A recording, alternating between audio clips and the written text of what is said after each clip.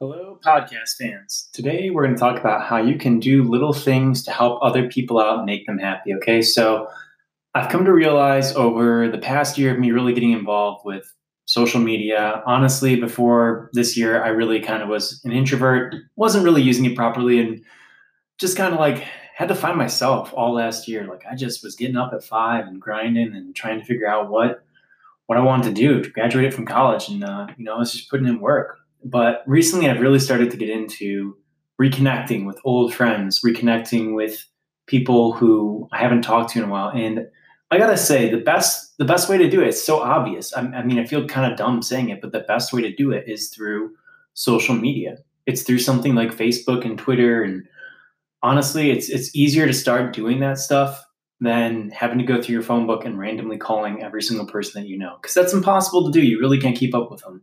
So what's the point of this? Where's the practical advice? Okay, I want you to think for a second.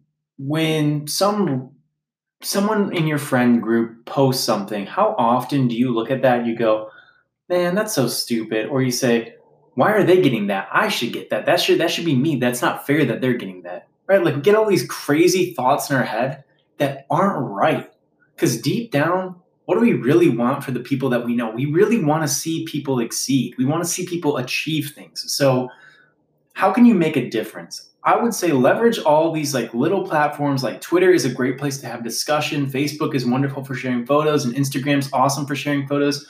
Go out of your way to like really show that you appreciate that these people are sharing these things, because not only will that make them feel better, but it kind of encourages people to put out better content about their life and probably makes them more proactive, more likely to log in and like actually share real meaningful things in their life. So the reason I'm posting this is just I see so much negativity.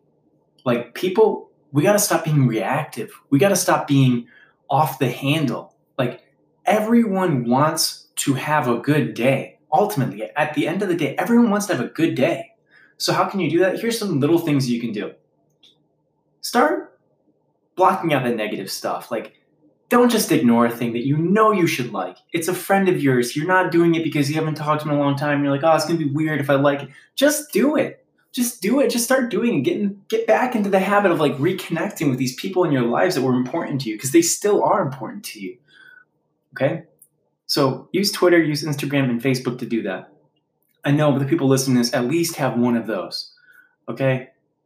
In addition to that, get your phone out and find someone that you haven't talked to in a long time.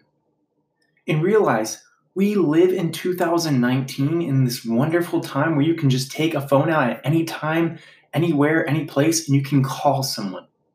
And it's so meaningful to call someone. It's not going to be weird. It's not going to be awkward.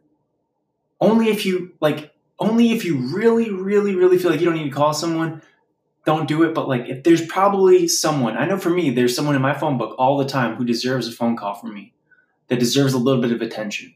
So if you have the time, take out your phone and call someone you haven't talked to in a long time. Could be a family member, could be a friend, whatever. Doesn't matter. Okay. So we talked about these things where you can help people that you know. But this episode's about how can you help people you don't even know? How can you have an impact? You can have a huge impact, an enormous impact on someone's life by answering their question online. So it seems kind of weird that I probably spend my lunch break answering keyword questions and Stack Overflow questions. Of course, as a developer, I'm concerned about keeping my Stack Overflow reputation kind of like at a respectable level, because, I'm supposed to be able to answer those technical questions and getting paid. But I've kind of learned that Quora is a great place to answer general questions, just questions that people have about relationships, about life. What was the question I had today? It was, what is the least amount of money that you would need to take a job? And I kind of explained to this young person that sometimes I was willing to, make less money because I knew it was a step in the right direction towards incrementally getting better and achieving my long-term goal. So take the time to answer these people's questions. It's going to mean a lot, and you're going to help someone out. Try and provide a profile. Try and give them some of your experience so they don't just think that that's the one-way answer that it has to be, because really, it always depends. In every question, in every circumstance, it always depends. It's always relative. So Give a profile and explain where you're coming from. Maybe you'll relate with someone. And the other thing that's really cool is someone else could come across that question and read your answer and be inspired or figure something out because you answered a question. So have an impact on people. Go on to Quora and go on to Stack Overflow and answer questions if you can. All right. I hope you enjoy this daily vlog. Every Monday through Friday, I always try to put out some meaningful content that has real practical advice for doing things. So if you like this content, be sure to like it, and I'm always going to be producing content. Have a great day.